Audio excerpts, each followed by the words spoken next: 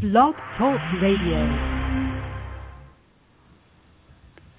Hi, and welcome to Alzheimer's Speaks Radio. I'm your host, Lori LeBay, founder of Alzheimer's Speaks resource website and blog. My passion is to educate the world about Alzheimer's and memory loss, and that came from my 30-year journey with my mother. For those of you who are new to our show, I just want to give you a brief introduction of what Alzheimer's Speaks Radio is about.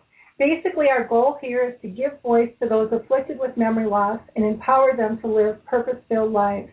We want to raise awareness, give hope, and share the real, everyday life stories of living with Alzheimer's. Rick Phelps, our channel expert who is living with Alzheimer's, will probably pop in a little later in the show, depending on his schedule. As you've noticed on our homepage, if you're on the web, there are links to contact us, so feel free to go ahead and do that at any time. We would love for you to help spread the word by liking or sharing us with others out there, and hope that you too decide to become an advocate on steroids for Alzheimer's disease and caregiving. You can also ask questions if you call into the number 714-364-4757, and then just push 1, and that'll get you into my queue. Otherwise, if you're on the internet, you can always use the chat box too, because I will be monitoring both as the show progresses here. We've got 2 great guests for you today. I'm really excited to have both of them on, because it's all about planning for the future. Because with illness or not, we still have a future.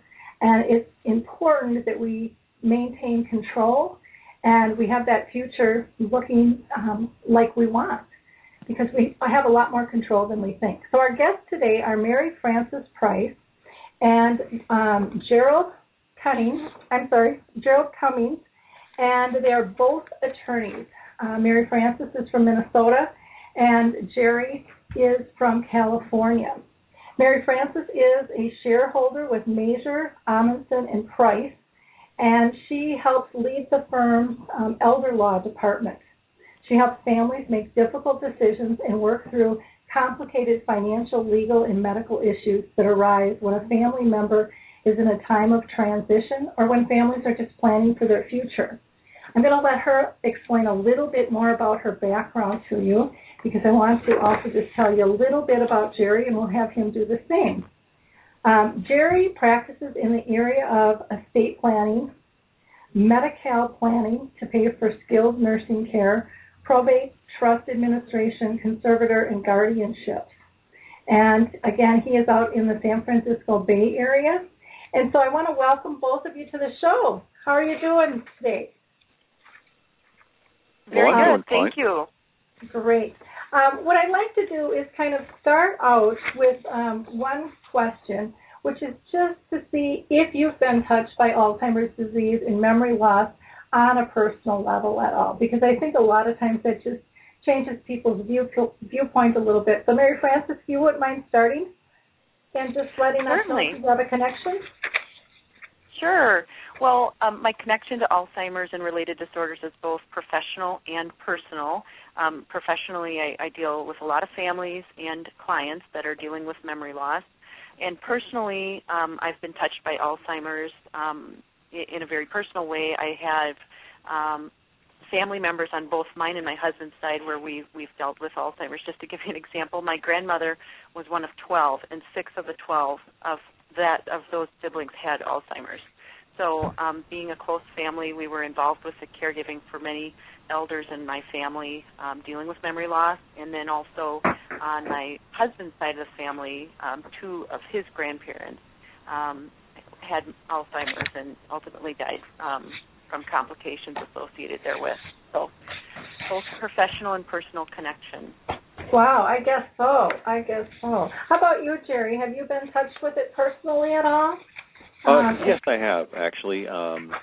My grandmother, who passed away about 10 or 11 years ago, was diagnosed with Alzheimer's for the last several years of her life. And, it was quite a struggle for my dad and myself to deal with that and the issues that brought up. So at the time, I was handling mostly just basic estate planning as an attorney, and that was really one of the catalysts, if you will, that made me want to get more into planning for incapacity and dealing with seniors and their unique health issues was, with what happened to my grandmother, sorry. And then professionally, especially over the last 6 years, I've dealt with a lot of families that have had a loved one with Alzheimer's or other forms of dementia and worked with them, whether it's on just getting an estate plan drafted, doing benefits planning, conservatorships, those types of things. Wonderful. I know, with my folks and going through this whole transition was really an interesting process because my folks were blue-collar workers, never felt that they had a lot of money, didn't really feel like they needed to plan. And then all of a sudden my dad got brain cancer, my mom's got Alzheimer's disease, and things changed. And I said, you guys really have to get a will put together. And it was really a very difficult time for them because, when you approach it at the time when someone is really ill, then it all becomes about planning for death.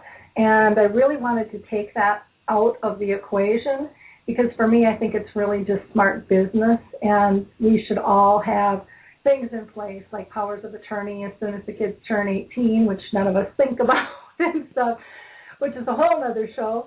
But what I ended up doing with my parents was saying, you know what, Tom and I are going to update our stuff with you. And to try to take the fear out of it because they were so intimidated.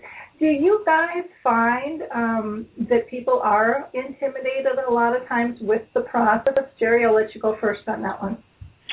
No one likes dealing with death. And, I've found in particular when people come in, it's not something they really want to be doing anyway, setting up wills, powers of attorney, et cetera, even though they know they need to do them. And they tend to be very nervous. And part of it also, frankly, is that no one likes dealing with attorneys. And for many of my clients, I'm the first attorney they've ever dealt with. And, that kind of makes them nervous as well. But, once they get in, we kind of go over the process and what's involved and why it's very important to do, and that seems to allay a lot of their concerns or their nerves, if you will. Sure. How about, I'm sorry, go ahead. The people that, are nervous because they're seeing an attorney, sometimes that never goes away, unfortunately. Yeah. How about you, Mary Frances? Anything to add with that? Or I agree. I think I've been surprised through my practice sometimes where clients are really very nervous coming in to see me on the front end, but I'll say this: the overwhelming majority of people are very happy and feel much calmer once they have the knowledge and they're empowered to move forward. So I think that although it can be very intimidating on the front end, it's very satisfying, is what I see with most clients. One of the funniest moments for me was when I went with my folks, and my folks actually went to Mary Frances's practice and met with Chris Major, one of her partners. And my dad was really intimidated with this whole process, and my mom, had early onset, so she wasn't too intimidated sitting through things. But my dad was very nervous, which he normally was not. And I'll never, ever forget this. Chris came in, and she was dressed casual, and that made my dad so comfortable. And then she went and got the coffee herself. And my dad just melted. My dad still talks about that because he was like, that just disarmed him because he was so nervous and so afraid that he was going to be talking to someone who was talking over his head. And that was going to, I think, belittle him, even though, he would never say that. And my dad was a smart, intelligent guy. But I think that was a fear inside him. And Chris totally disarmed him. It was wonderful to watch because he trusted her from that moment forward. And it's amazing those little things that can do. I find that is one concern people often have is that, they do feel the attorney is going to, talk over them or talk down to them. And I do my best, although I'm sure I don't succeed all the time, to try to not use legalese and jargon, and explain things as simply as possible. And there's some concepts, obviously, that are a little bit more complicated and harder to explain, but I have seen attorneys that do use a lot of legalese, and you can just see the clients kind of glaze over when they're listening to them. And I try to avoid that. Again, not always successful, but yeah, kind of like when I was in real estate. I mean, you have to talk to the person before you, and really be able to read your clients and make them comfortable.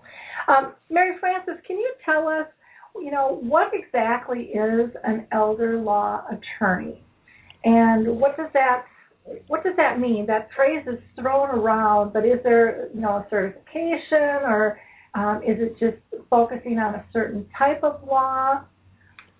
That's a great question. Actually, the elder law practice is relatively young.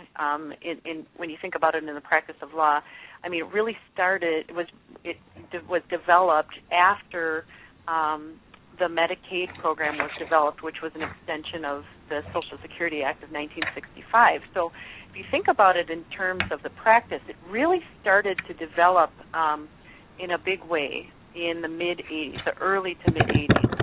And elder law attorney used to be synonymous with developing a plan to qualify people for Medicaid, which is a federal entitlement program that helps people pay for nursing home or long-term care custodial costs of care.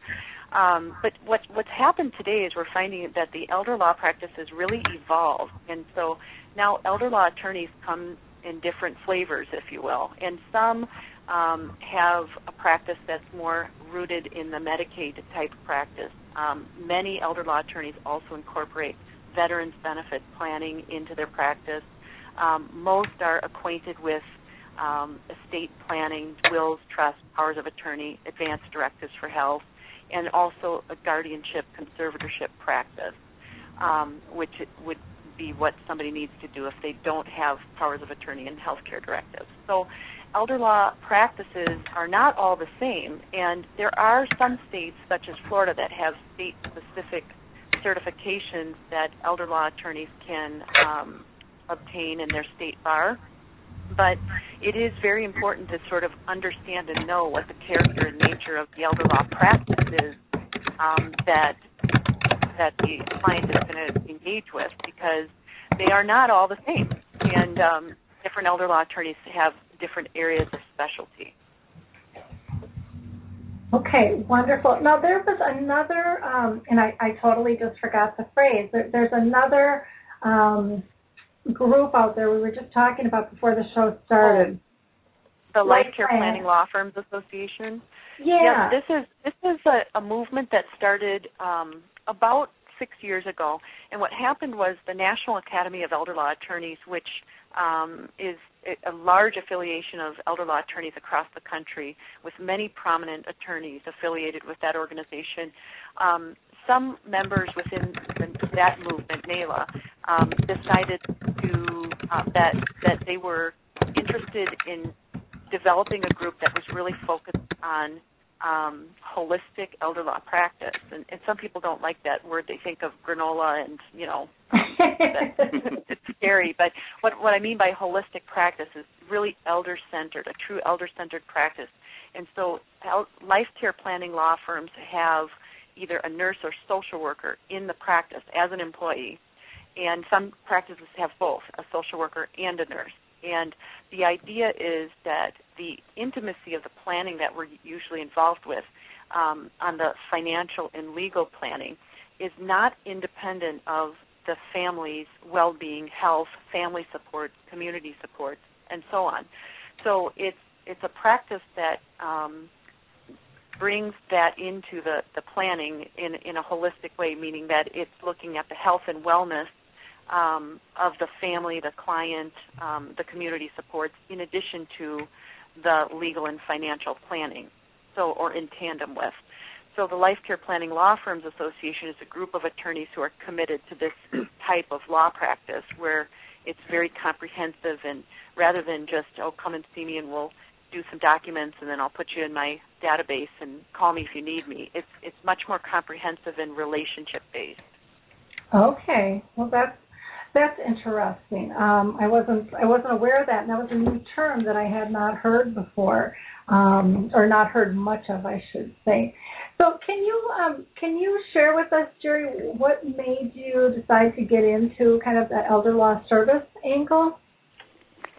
Well, like I said, for the most part, I think I was really kind of driven to elder law and dealing with these issues as a result of dealing with what happened with my grandmother and some of the issues that my dad faced. Prior to that, I had been doing estate planning, traditional wills, trusts, powers of attorney for a few years, but not really giving any thought to dealing with elder law or specific issues with regard that seniors encounter. And after dealing with her, that became something I really wanted to focus on. And so I did start to expand my practice at that point into doing more conservatorship work. And as pointed out, that's for people that don't have wills or trusts or powers of attorney set up, naming people to make decisions for them, and then dealing with the Medicaid planning and benefits planning and those types of issues. One thing I want to point out, elder law can also encompass, and it's not something I do personally, but also dealing with elder abuse issues, whether it's financial abuse by a family member or something like that, or abuse that may happen in a care facility. So, that can also be someone with an elder law practice, but they may be focusing on those specific issues. Okay, great. And Mary Frances, can you tell us, why you chose elder law? Well, for me, I was just wanting to have a law practice that was very connected to the client, and a practice where I felt like I could have an immediate impact on the daily lives of my clients and those that I was serving. And so I met Chris Mazer, who is one of the founding members of our law firm, and also was a lawyer who was instrumental in starting the elder practice in the state of Minnesota. I met Chris when I was in law school and started learning about her practice at that point, and just felt that it would be a really good way for me to satisfy the desire to help people instead of, say, friends of mine that are corporate attorneys working for large businesses. I wanted to be in a practice where I could directly impact the lives of my clients in a meaningful way. And Chris's practice here that she developed had an excellent reputation, and people think very highly of her in the community as somebody who really does touch people's lives. So that's what drew me to the practice. Okay. Well, I'm thinking, before we get into some specifics, is maybe what we should do is really talk about some of the terms that get thrown around. Like, what is a will, and why does somebody need that? And Jerry, maybe if you want to take that, Mary Frances, you can add into that. And there might be some differences, from state to state law in terms of, do they exist or don't they, and in what format. And again, we just have to be, brief and kind of touch base because, again, no one's really giving legal advice here because you'd have to meet with the clients in person, I would imagine, in order to be able to do that. So, Jerry, what is a will? And why okay, well, a will is a document someone creates, and it basically does a couple things. It, one, says that who is going to take over the management of their estate or their finances after death. That could be referred to as an executor or personal administrator or personal representative. And then it also says who's going to get the person's stuff at death. With a will, in California at least, if what you own is worth more than $100,000 at the time that you die, your will is going to go through what's called probate. And probate's just a mechanism where the court supervises the appointment of the executor, the payment of your bills, and then the ultimate distribution of the estate.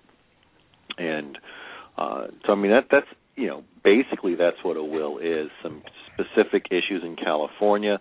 A will cannot be notarized. It has to be witnessed by two people. And a will can actually be fully handwritten and not witnessed by anybody as long as all the major terms or material terms, is the legal phrase, are written in the handwriting of the person signing the will. Okay. Mary Frances, anything you want to add to that? No, just that the limit for estates in Minnesota would be $50,000 instead of $100,000. So for decedents, the person's dying with assets in their name alone at or below $50,000, there would not be a need for a probate. And I always tell clients, just because you have a will doesn't mean there wouldn't be a probate. That's a common mistake that a lot of people make. Is a will is actually the document that the court uses to govern the probate proceedings. So if there are assets in excess of $50,000 in Minnesota, $100,000 in California, there will be likely be a probate. So. Okay. And then can you tell us what a trust is, Mary Frances? Sure. Well, a trust is also a document that is established by a grantor, or a settlor, that's the person who's making the document. And often they're used in a variety of different ways, but in estate planning, individuals will establish their own trust, and then they will put their property in the trust. And I tell clients to think of it like establishing a separate entity, like a company, an LLC. It's establishing a separate entity that's going to hold on to the property of the settlor, the person who established it. Often will then move, say, for example, a house or a cabin or a brokerage account into the trust. And one of the main reasons people do trust is to avoid the probate process, because at the death of the trust maker, there's no need to go to the probate court because the trust is the owner of the assets as opposed to the individual. So the trust can make the distributions on behalf of the decedent in accordance with however they set up the terms of distribution during their lifetime. The other thing that trusts are useful for in the context of incapacity, planning for incapacity, is that trust can provide for management of somebody's property affairs upon their incapacity. What I mean by that is if somebody does a trust and then becomes incapacitated, then how their assets will be managed during their incapacity, they can govern that and have control even when they're not able to make their own decisions. Okay, great. And then what about, there's all this pre-planning with powers of attorney, and Jerry, can you explain the difference between a power of attorney and a personal representative? Because I think that gets really confusing for a lot of people out there. Sure. Well, a personal representative or executor, again, is someone that would be named in a will, and they only take power or take control of assets after you're dead. What a power of attorney is for is to name someone that can make financial, if we're talking about a financial power of attorney, to make financial decisions for you while you're alive. And it could be done one of two ways. You can have an immediate power of attorney. So that means when you sign it, the person that you name can step in and make financial decisions right away if they chose to do so. Or you can have what's called a springing power, which is simply one that does not take effect until one or more physicians determine in writing that the principal of the power of attorney, the person that has signed it, is declared to be incompetent or unable to manage their financial affairs. And then at that point, it springs forward and it gives the person that you've named in the document the ability to make financial decisions for you while you're alive. Well, I've never heard that term before, springing. Mary Frances, is that something common in Minnesota? It might just be me that hadn't heard that before. It is not common in Minnesota, although allowable. It's just not something that's routinely used because of the requirement of having to have somebody attest to the capacity. So what you would generally see in Minnesota would be clients having an IRS power of attorney, a statutory short form, which is governed by Minnesota law, and then a durable common law power of attorney. Okay. And can you explain, from my real estate background, I mean, we had one for real estate, and then it would check off, okay, can they do the finances and the banking? Can they do the real property? I mean, it was very specific in terms of what you were allowing someone to have access to or not. And that form that you're talking about is what I refer to as the Minnesota Statutory Short Form Power of Attorney, and that's if you opened up the Minnesota statutes, or if you looked at them online, you'd actually see a picture of that document. So whether you have it done at Mazer Amundsen Price or another law office, or you get it from, the internet, it should look the same in terms of the format. And it was designed by the legislature to be easy to recognize by, banks and lending institutions, and also if you're purchasing and recording real estate. Until it comes to like VA or Social Security, where they want to use their own form. Anyways, that's right. I found with my phones. I'm like, well, what do you mean we have this done? And they're like, well, no, we have our own. And so it's so complicated out there. And I would imagine, do all states have different, I suppose, rules and regulations regarding, power of attorney and, I suppose wills and the whole kit and caboodle. And so all of those issues are dealt with at a state level. California has its own short form statutory power of attorney that has some check boxes and what have you, but it's going to be in a different format than the one in Minnesota. And again, another difference in California is, again, wills cannot be notarized in California. They have to be witnessed. And I've seen wills from other states that were notarized, and that's acceptable. So every state's a little bit different how they deal with things. Well, and then when it comes to, a lot of people have different properties or assets in different states. I would imagine that would complicate things a little bit there too, in terms of how that needs. Is it the law in which you live in? Does that override where you have assets in then, or does that vary as well too? Either of you? Well, I mean, I think you first look at where the person was domiciled, and did they have a will from that state, or did they have a will that can be probated in that state using the state of another law of another state. But to answer your question about multiple property interests in differing states, I mean, in Minnesota, of course, we have a lot of people who have land in the upper Midwest and other states. That's one of the circumstances we'd be looking for to make sure we have a good estate plan in place to address the potential that there'd have to be probates in multiple states to handle passing title of the real property interest. So yeah, it is governed a little bit by where the person lives, and also by what their property interests are and where those property interests are held, if they're in the state they died in or if they're in another state. Okay. And having property in other states is one reason why someone would want to probably do a living trust as opposed to just having a will.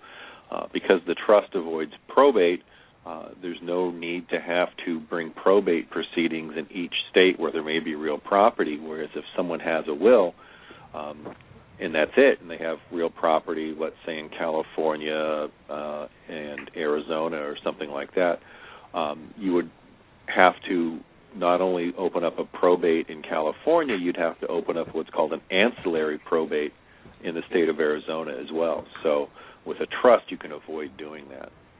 Okay. Now, let's touch on life estates. And I've heard that they're kind of going away, and I don't know if that's true.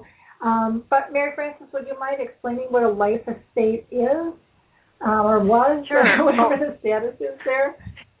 I'll take a stab at it, but Jerry, please jump in if you have ideas. Basically, a life estate is it's an abstract legal concept. It's a way to own an interest in property. So let's use an example. If we have, grandma and grandpa that own a house, and they have 2 children, and they're aging and getting concerned about probate and or protecting their assets in the case of long-term health problems, they might consider putting their home in what's called a life estate. And what it is it's actually a deed, so it's a piece of paper that usually a lawyer draws up, and it's signed by the property owners. And in my example, Grandma and Grandpa would sign the deed saying, we are gifting this property to our children in equal shares, except we're going to reserve a life interest. And what that means simply is during their lifetime, as long as they're alive, they get to use the property. They can paint it purple. They have to pay the taxes. They are responsible for maintaining it. But at death, the interest would go to the remainder persons, in this case their children. And what's a little different about that, instead of just quitclaiming or just giving the property over, is that it's a partial gift. When the actual gift is made to the remainder persons, the children in my example, that's considered, then at that moment they have an interest in the property. So if Grandma and Grandpa decide to sell the property in 2 years, the children are going to get a check at the closing. And the value of what their life interest is measured by is their age. It's their statistic. There's a chart that we use based on statistical life expectancy, which as somebody ages, they're not going to live as long, so their interest in the house is lower and lower with each passing year. So this used to be in Minnesota an effective way to protect the homestead against estate recovery and Medicaid planning, which we'll talk about a little later. But I think what you're referring to, Lori, is now that because of changes in Minnesota law, we've had to reconsider how we're using life estates in planning. Yeah, exactly. Wonderful. Thank you. Anything you wanted to add there, Jerry? No, not really. I typically don't do life estates. If I'm doing planning where people want to retain an interest in property, we typically do it through the mechanism of a trust or a retained right of occupancy, as opposed to a life estate that would be recorded as part of a deed. But yeah, they're not very common in California anymore either. Okay, great. Well, let's get into, the healthcare directives and all of those. I mean, there's kind of a batch of things that do not resuscitate, the healthcare power of attorneys. One of you like to kind of explain kind of that batch of documents and why they're important, what they're about? I'll go, I guess. Okay, great. Thanks, Jerry. So in California, we have what's called an advanced healthcare directive, and that is, and just like in most states, that's a creation basically of the state legislature as far as what's required, what the document looks like, etc. In California, the advanced healthcare directive does a couple different things. First, it does indicate who you want to make healthcare decisions for you. If you're unable to make those decisions yourself, that's considered the power of attorney portion of it, if you will. And then the next portion or part of it deals with what are your wishes. And that includes what are your wishes regarding end-of-life decisions. Do you want to be kept alive as long as possible? Do you not want to be kept alive as long as possible if you have an incurable condition or the burdens outweigh the benefits of treatment, etc.? But it's also where you can put in whatever other requirements or restrictions that you have with regard to the type of health care that you want. For example, certain religious groups may have prohibitions against certain types of treatments. Jehovah's Witnesses, for example, cannot have any blood products. So if you were a Jehovah's Witness, you'd want to list in your advanced healthcare directive that you do not want blood products used, because this is not just instructions to the person you've named to make decisions for you. These are instructions to anybody that's actually treating you as well. You can put in what are your wishes with regard to organ donation, burial instructions, those types of things. The advanced directive also has a place where you can list out who your primary physician is, although I personally don't have people fill that in since doctors do change fairly regularly. I tell people instead to just maintain a list of all the doctors that they're seeing and update that as necessary and appropriate. So, I mean, that's, what an advanced healthcare directive in California does. It, again, states who's going to make decisions for you and the what decisions that you want made with regard to your health care. Okay. Mary Frances, do you want to add anything in on that? Or? Very similar with regard to Minnesota. The document is the healthcare directive. I'll just add that for those of us who are in states where many of our elder clients go south for the winter, I encourage them to check the state law in the state where they winter to make sure that the Minnesota Healthcare Directive would be recognized, because this is an intensely state-specific planning document. So for people who live in multiple states, it's wise to just check in the locale where you're residing to make sure you have an effective directive in each jurisdiction. Interesting. I was talking with somebody the other day in a chat room, and they were talking about power of attorney, and I can't remember they're not power of attorney, but do not resuscitate documents. And they said in their state, and I want to say it was Texas, but I could be mistaken, that if you called an ambulance and you gave them the do not resuscitate, they would still have to resuscitate unless it was in the file in the hospital or something. And I thought, well, wow, that was interesting. It's kind of like, what's the point? But you just never know what the state laws are, and I think that's why it's so important to go to a professional that knows, what will protect you and be able to guide you in different situations. So one of the things that's really important for people is, what's the difference between medical assistance and Medicare and veterans benefits? And I know, Jerry, it sounds like California is set up a little bit different. They have a Medi-Cal. Is that correct? That's correct. That's the name that we give the Medicaid program. Okay. And can you explain to people what Medicaid is all about?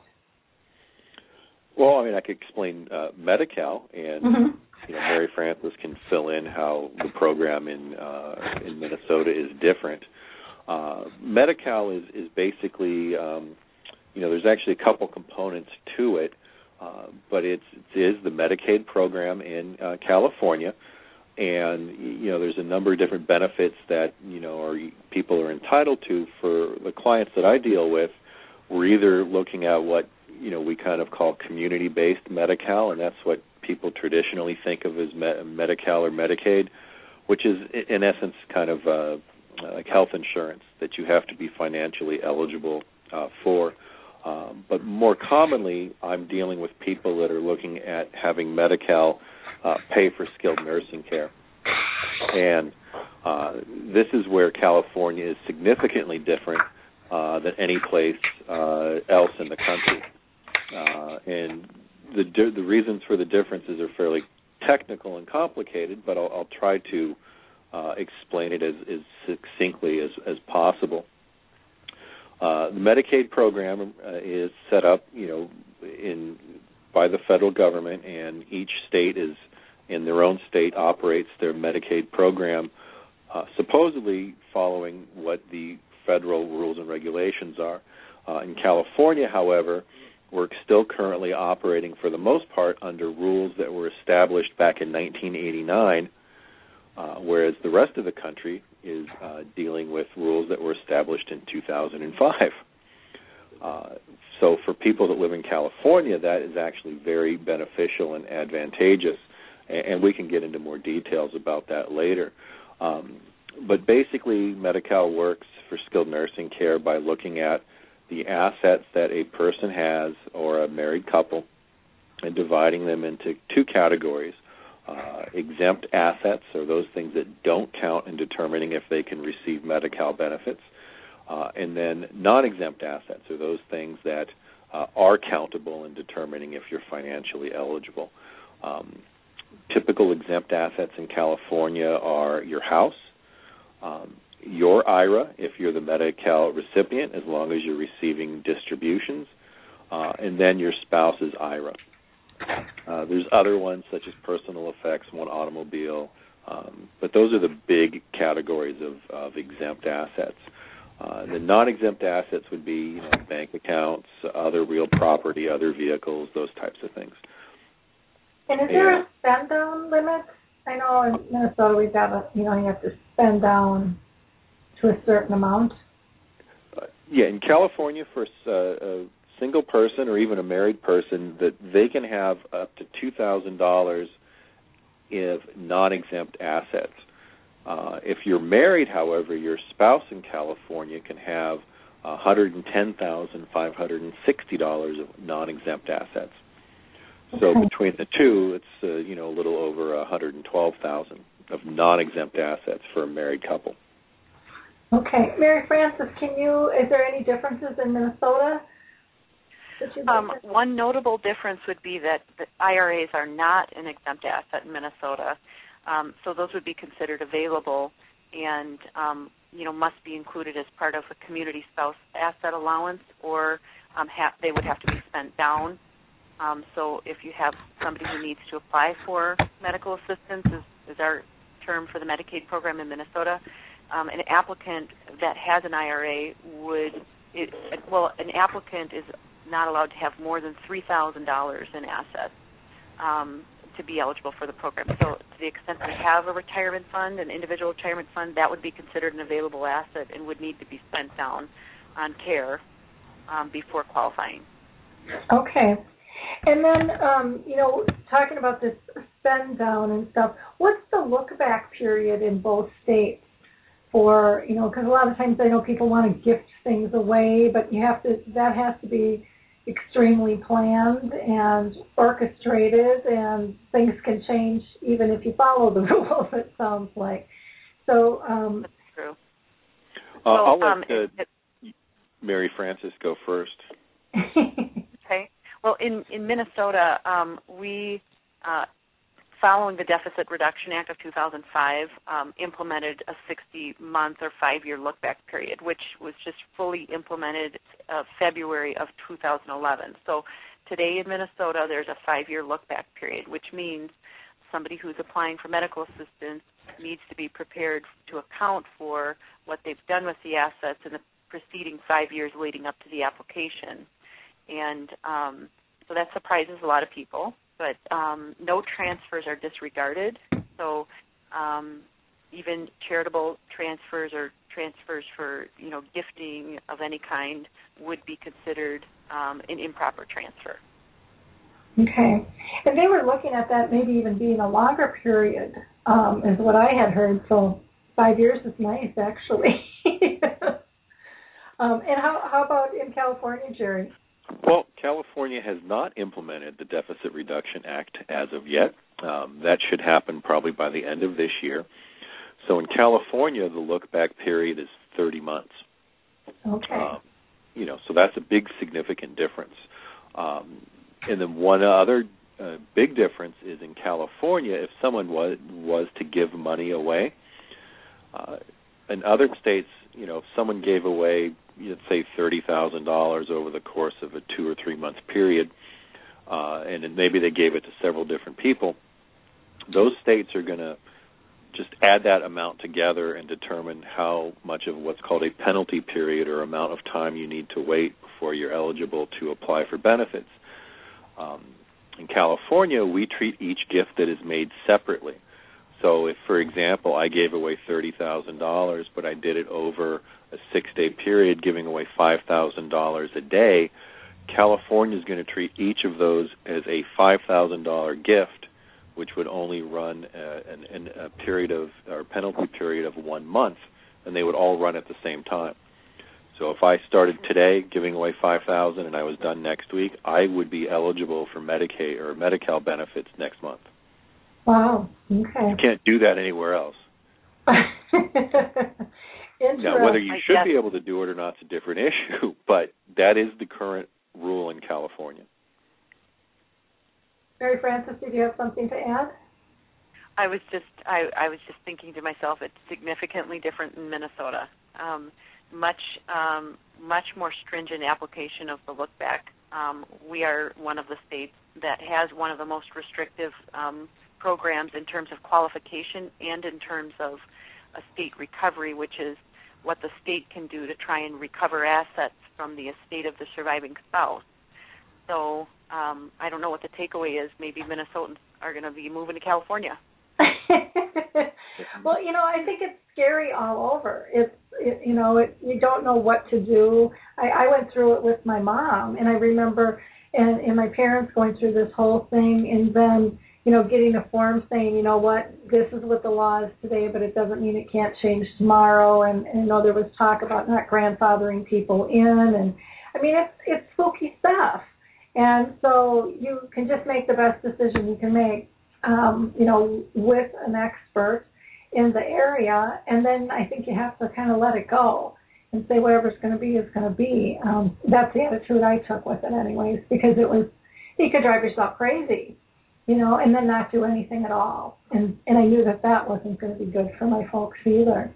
But it's an intimidating process. Mom, has been in the nursing home quite a while, and so she ended up going on medical assistance. And I was a nervous wreck when I went to meet with them, and I had everything in these 3-ring binders. I think I had probably 4 or 5, 3 to 4 inch 3-ring binders with everything, every deposit, every withdrawal, everything.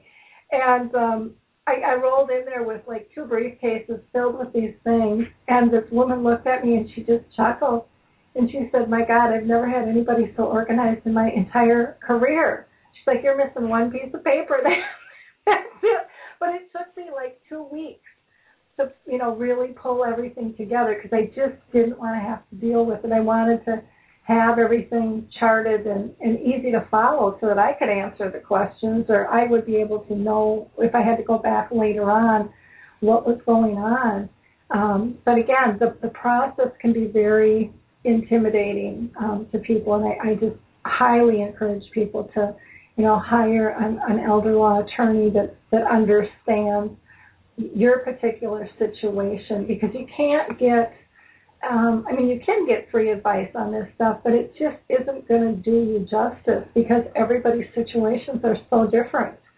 And I don't know, that's my read on it anyway. Now, what about veterans benefits? You're hearing more and more talk about veterans benefits. Mary Frances, I know that's kind of a specialty of yours. Can you tell us a little bit about what is available or how that works? And Sure. Well, first of all, as I mentioned before, some elder law attorneys go through the process of becoming accredited to practice before the Department of Veterans Affairs. And so that's an extra certification that some attorneys can get so that they can advise clients. Or attorneys that go through and become accredited are able then to advise clients on federal benefits which may be available to veterans and their families. So there are federal benefits available which would apply, the same rules would apply in any state. So there are a group of attorneys that collaborate on a national level talking about issues facing veterans that are making benefit claims through the Department of Veterans Affairs. Then in the state of Minnesota and in other states, they have state-level veterans benefits, which VA-accredited attorneys also help clients access and figure out how to qualify for. So just an example, one of the major benefits in our state would be veterans who served more than 6 months that had an honorable discharge, or their spouses would be eligible to reside in one of the state-run nursing homes. There are 4 in the state of Minnesota, and there are some significant financial benefits when you compare private nursing home with a Medicaid plan to going to a state veterans home. And then on the federal level, there are benefits available for wartime veterans that can help defray the expense of home and community-based services, memory care, or assisted living. And so a lot of elder law attorneys are getting actively involved with advising clients on how that fits into the planning for long-term health-related expenses. Oh, interesting. And I know that I believe you're accredited. You've gone through that program for the vets? Right. Is that correct? Yep, I became an accredited attorney in 2008, and then in our practice, out of 7 attorneys, we have 5 that are accredited. Okay. Well, I know your firm really saved a friend of mine who was having a really difficult time and an end-of-life issue, and you guys just plowed through things. She had been talking to several other attorneys and trying to find resources and just couldn't get to the right people and ask the right questions, and you guys just got to the bottom of it literally within like 3 days, and her husband was on hospice, and it was critical that it got done. So I have to personally thank you for the work you did there. That was wonderful. Thank you for the feedback. Yeah, they were just amazed. She was so exhausted, and it had been a really long journey of hospitalization of over a year, and so he was wearing through financially and stuff, and so that worked out just beautifully for them as a family. Jerry, is that something that you do? I know not all attorneys get involved in that. It sounded like your specialty was really kind of the Medi-Cal. I do some work as far as VA benefits are concerned, not really the analysis or the application for the benefits, but doing whatever estate planning vehicles may be necessary in order to, help obtain those benefits. And by that I mean doing certain types of irrevocable trusts and that type of thing. But no, as far as applying for the benefits, I don't really do that. I do help identify what benefits may be available, and then there are nonprofit entities out here that would help with the application process itself. Okay. Now that's a term we need to touch on, the difference between revocable and irrevocable and what that means for people. Jerry, since you brought that up, would you mind just defining those two terms for people? I'm sorry, were you asking me or? Yeah. Oh, okay. Well, a revocable document, and it's usually in reference to what we call a living trust, is simply one that you can make changes to up until the time that you die, or become incapacitated and can't make decisions anymore. An irrevocable trust is one that when it is set up, it cannot be revoked or have the majority of its provisions changed. At least in California, absent a court order. So basically, once it's set up, and it's set in stone. For purposes of government benefits planning in California, we often will use irrevocable trusts to have the personal residence of a Medi-Cal recipient transferred into. And if it's set up properly, it would not be a disqualifying transfer as far as Medi-Cal is concerned.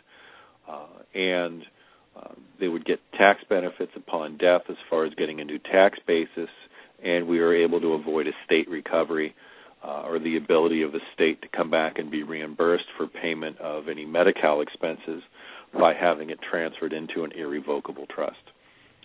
Again, this is one area where I know California is significantly different than most other states.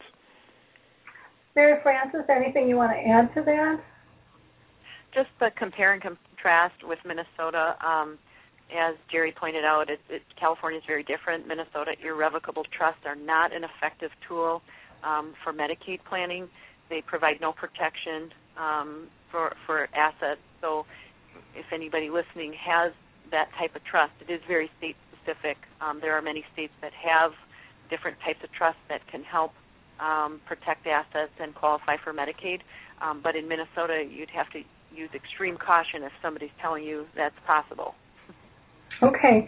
Well, great. I think we've gone over the majority of terms and stuff. Is there anything out there that we've missed that we should kind of define for people?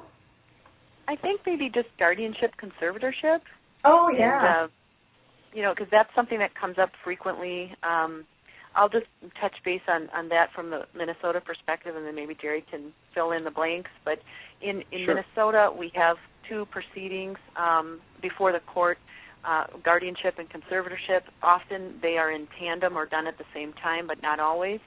A guardianship is when somebody does not have a health care directive, for example, and if somebody becomes incapacitated and medical decision-making is necessary and the patient is really not able to do that, or if there's a conflict in the family about the care plan, then sometimes there's a need to petition the court to appoint a guardian over the person. In Minnesota, the guardianship refers to the medical decision-making and well-being of a person, And the flip side of that would be the conservatorship deals with their financial decision-making, their property interests, their money, and who handles that. Often it can be the same person, but sometimes there's a need to only do a guardianship, but there might be a trust set up so the financial decision-making's in order.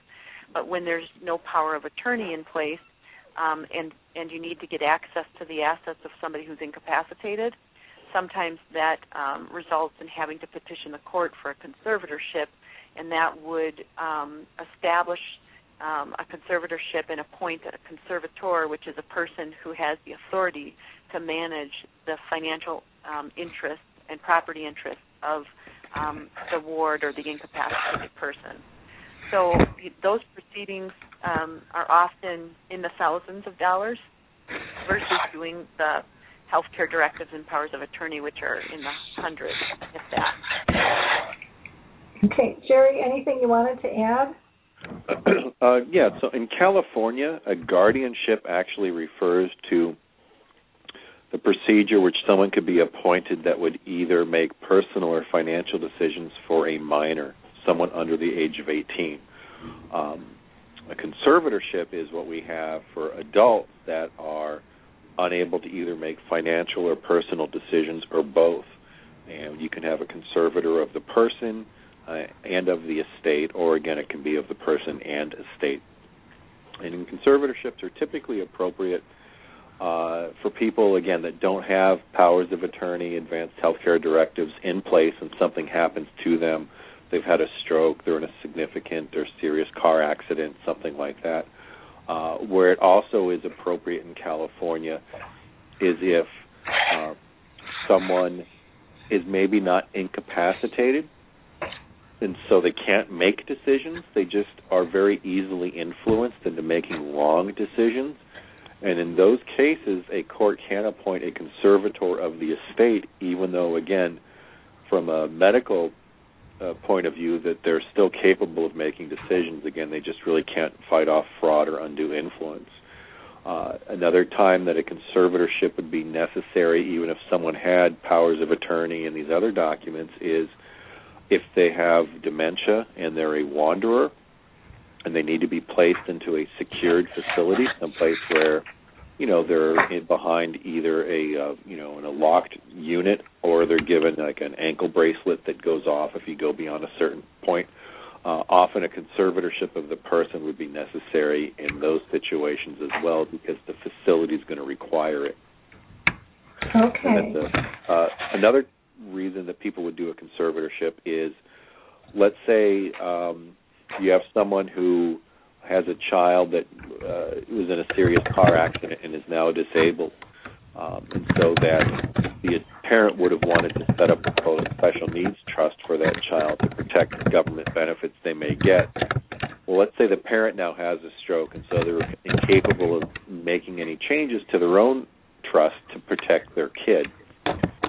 You can do a conservatorship and ask for, in California, what's called substituted judgment, where you ask the court for permission to change the person's who is conserved's estate plan for whatever reason, again, to provide for a disabled child or whatever. And so it's possible through a conservatorship to actually change someone's existing estate plan, as long as the court signs off on it. And so that would be another circumstance where it's, a conservatorship would be appropriate, even though you may have these other documents in place. Interesting.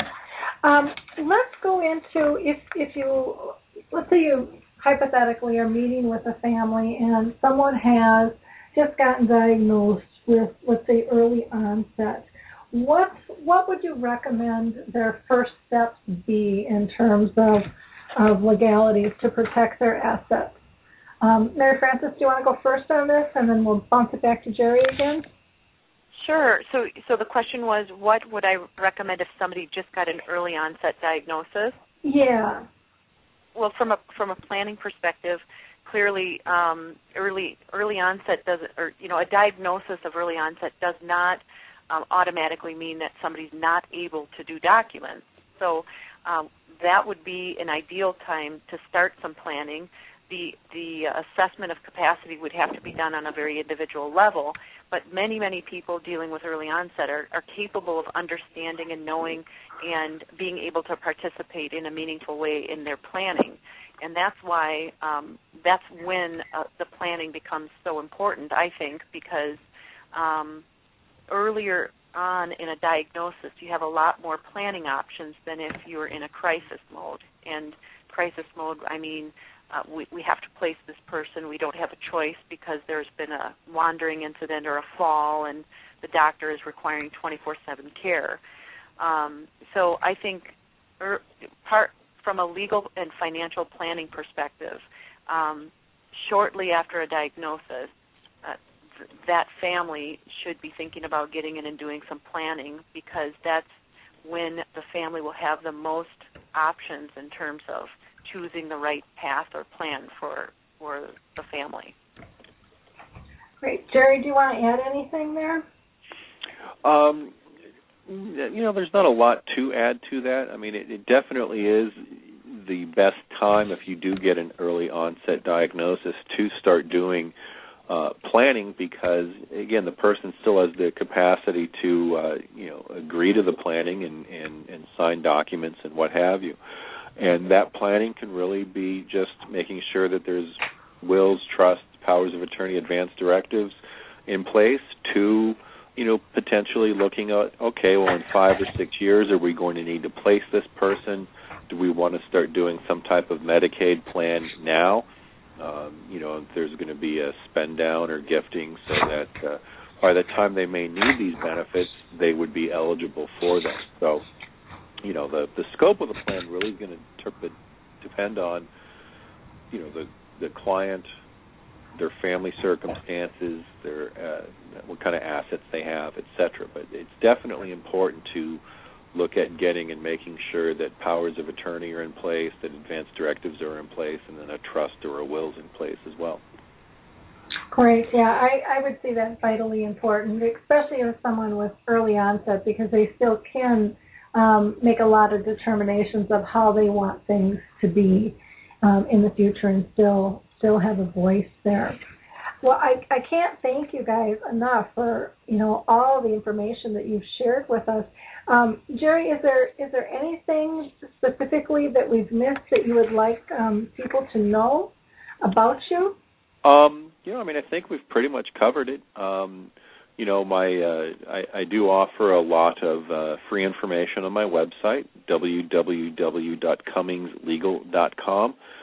From there, they're able to sign up for various newsletters and other things that I provide free of charge to more educate them about various areas such as dealing with Alzheimer's, Medi-Cal planning issues, estate planning issues, and I do offer free consultations. So I urge people to take advantage of that. I have to say, I get your newsletter, Jerry, and I'm really impressed with it, because I love how it's always in story format, so it's a real example of somebody else going through the same thing, spoken in very easy language to understand. And I think that's really needed out there, so I want to thank you for that information. Oh, and thank you. Mary Frances, how about you? Anything that we didn't touch on that you would like to cover? No, I don't think so. I mean, if anybody I'm a frequent lecturer in the Minnesota area, so in the state of Minnesota, so if anybody has an interest in hearing about estate planning, planning for long-term care, they can check out our website or contact my office to find out where I'll be in the community and what topics I'll be talking about. And you are a fabulous, high demand speaker, because I've seen Mary Frances in action a few times, and people just can't literally get enough of her. And I think it's because, your field is so complicated to us lay people. We don't have a clue. I mean, we can read and we can digest a lot of different things, but the twists and the turns from state to state, and then from family to family to individual gets so complicated. And it's highly needed out there. So I thank you for the work you're doing. One thing that we didn't talk about was, and I don't know if you guys have any beliefs one way or the other in terms of long-term insurance for people for, health care. Do either of you have any thoughts on that when it comes specifically to memory loss? Well, the one issue about long-term care insurance, obviously, is that if someone gets a diagnosis of early onset dementia, by then it's going to be too late to, get insurance. But as a general rule, I do advise any of my clients over the age of 50 to at least look into how much it would cost them, because as I explained to them, and not every client. I mean, if I had a client with $3 million sitting in the bank, I would not, recommend they look at long-term care insurance. They could afford to self-insure. But, what I tell them is, we can do Medicaid planning, but it's only going to pay, at least in California, for you to go to a skilled nursing home. And you don't want to have to do that. You'd rather, I'm assuming, want to stay at home or at the very least go to some lesser level of care before you had to go to a nursing facility. And, let's look into how much this is going to cost you and if it's feasible based on your circumstances and income and finances, to, get this type of insurance. And so, I definitely recommend that people look into it. And, then they need to make a decision based on cost if it's worthwhile or not. But it will pay for far more than any government program would ever be able to pay for. Okay, great. Mary Frances, any thoughts from you? I generally agree. I tell clients that we're in an attitude of we're in an era of personal responsibility, and what I mean by that is all of us are going to be confronted with how do we pay for the long-term care expenses of ourselves, perhaps our parents. So for those of us who can qualify for the product, when our financial advisors and legal advisors suggest, hey, take a look at this, it's usually because we're in the target market of people who may benefit from having the product. And I'll add this, as an attorney working with clients that have the product and don't, clearly my clients that have it have a lot more options than those who don't. So on the planning side, I do see some benefits, but it's not appropriate for everybody, and that's a decision that has to be individually made with trusted advisors. Okay, great, wonderful. Before we get into final wrap-up here, I wanted to ask each of you, what was the biggest, have you had a big surprise in terms of dealing with your client or heard something that was a compliment that just kind of really surprised you and softened your heart and said, you know what, this is why I'm doing what I'm doing? And Jerry, if you want to go first on that. Okay, can you repeat the question again? I'm sorry. Have you gotten a comment or a letter from a client that's just really reinforced why you do what you do, something that really surprised you that you didn't really see coming, that they found valuable in your service? Not anything maybe that's surprised me per se, but, I have had clients send me thank you letters and, for the work that I've done and, sending Christmas presents and those kind of things. A lot of clients that I've worked for have referred several other people over to me. So I think to me that's the greatest compliment because, not only are they saying thank you, but they're willing to put their own reputation on the line by sending someone over for the services that I can provide. Sure. How about you, Mary Frances? Recently I'm working with a husband and wife. They're in their late 60s, and the wife of this couple has early onset Alzheimer's. And I've been working with them through a number of months on some planning. And at our last meeting, the husband of the couple said, they were working with a therapist dealing with the changes in his wife's memory and how that impacts their lives. And he said, my therapist asked me if I could pass on your contact information. She's so impressed with how you have handled our planning that she wants to contact you and be able to refer you to other patients. And I again, think the highest compliment is a referral. And so that was very touching that he would have been, to know that the family had expressed their gratitude to another professional advisor. Well, that's very neat. Well, with that, I guess I want to, again, thank you both so much for taking time, for being with us today. And for people listening, you can look on the website there and get the information in terms of how to contact both Mary Frances and Jerry. But why don't we go ahead, for those who might just be listening by phone, if each of you wouldn't mind just stating your website and a phone number they could contact you with. And Jerry, I'll let you go ahead and start.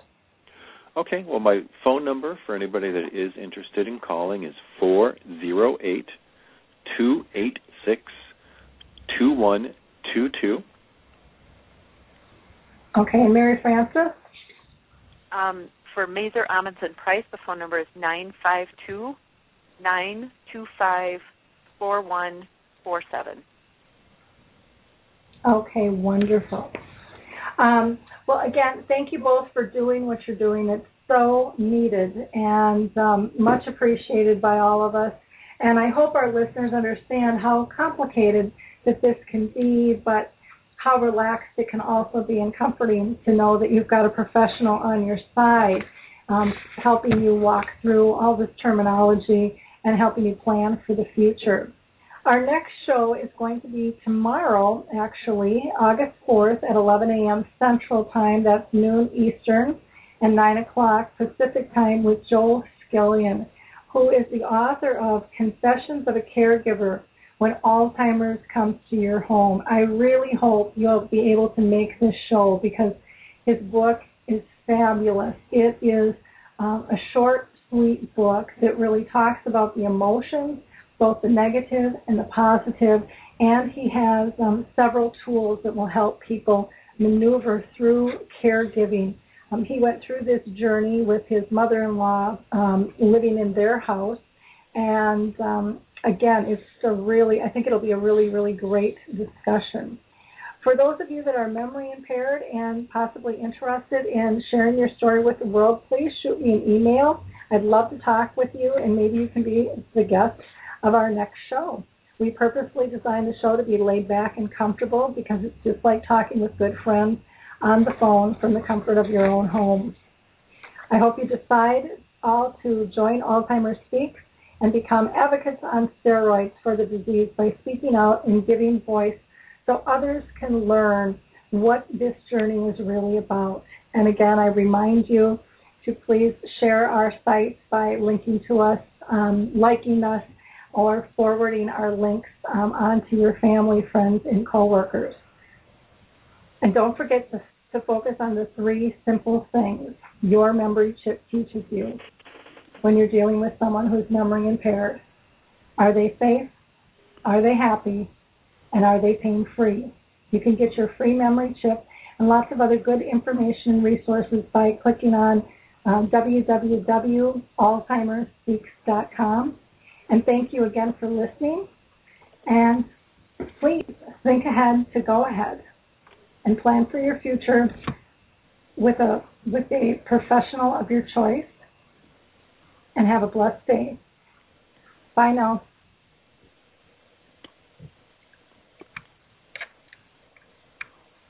Hi, I'm Lori LeBay, and I wanted to tell you about Alzheimer's Speaks, which is another great podcast. You see, my own mother lived with dementia for 30 years, and I felt lost. Did you know every 3 seconds someone in the world is being diagnosed with dementia? Odds are it's going to hit your families too. We want to help you connect to services, products, tools, research, and stories so you can be prepared. Please subscribe to Alzheimer's Speaks on your favorite podcast platform.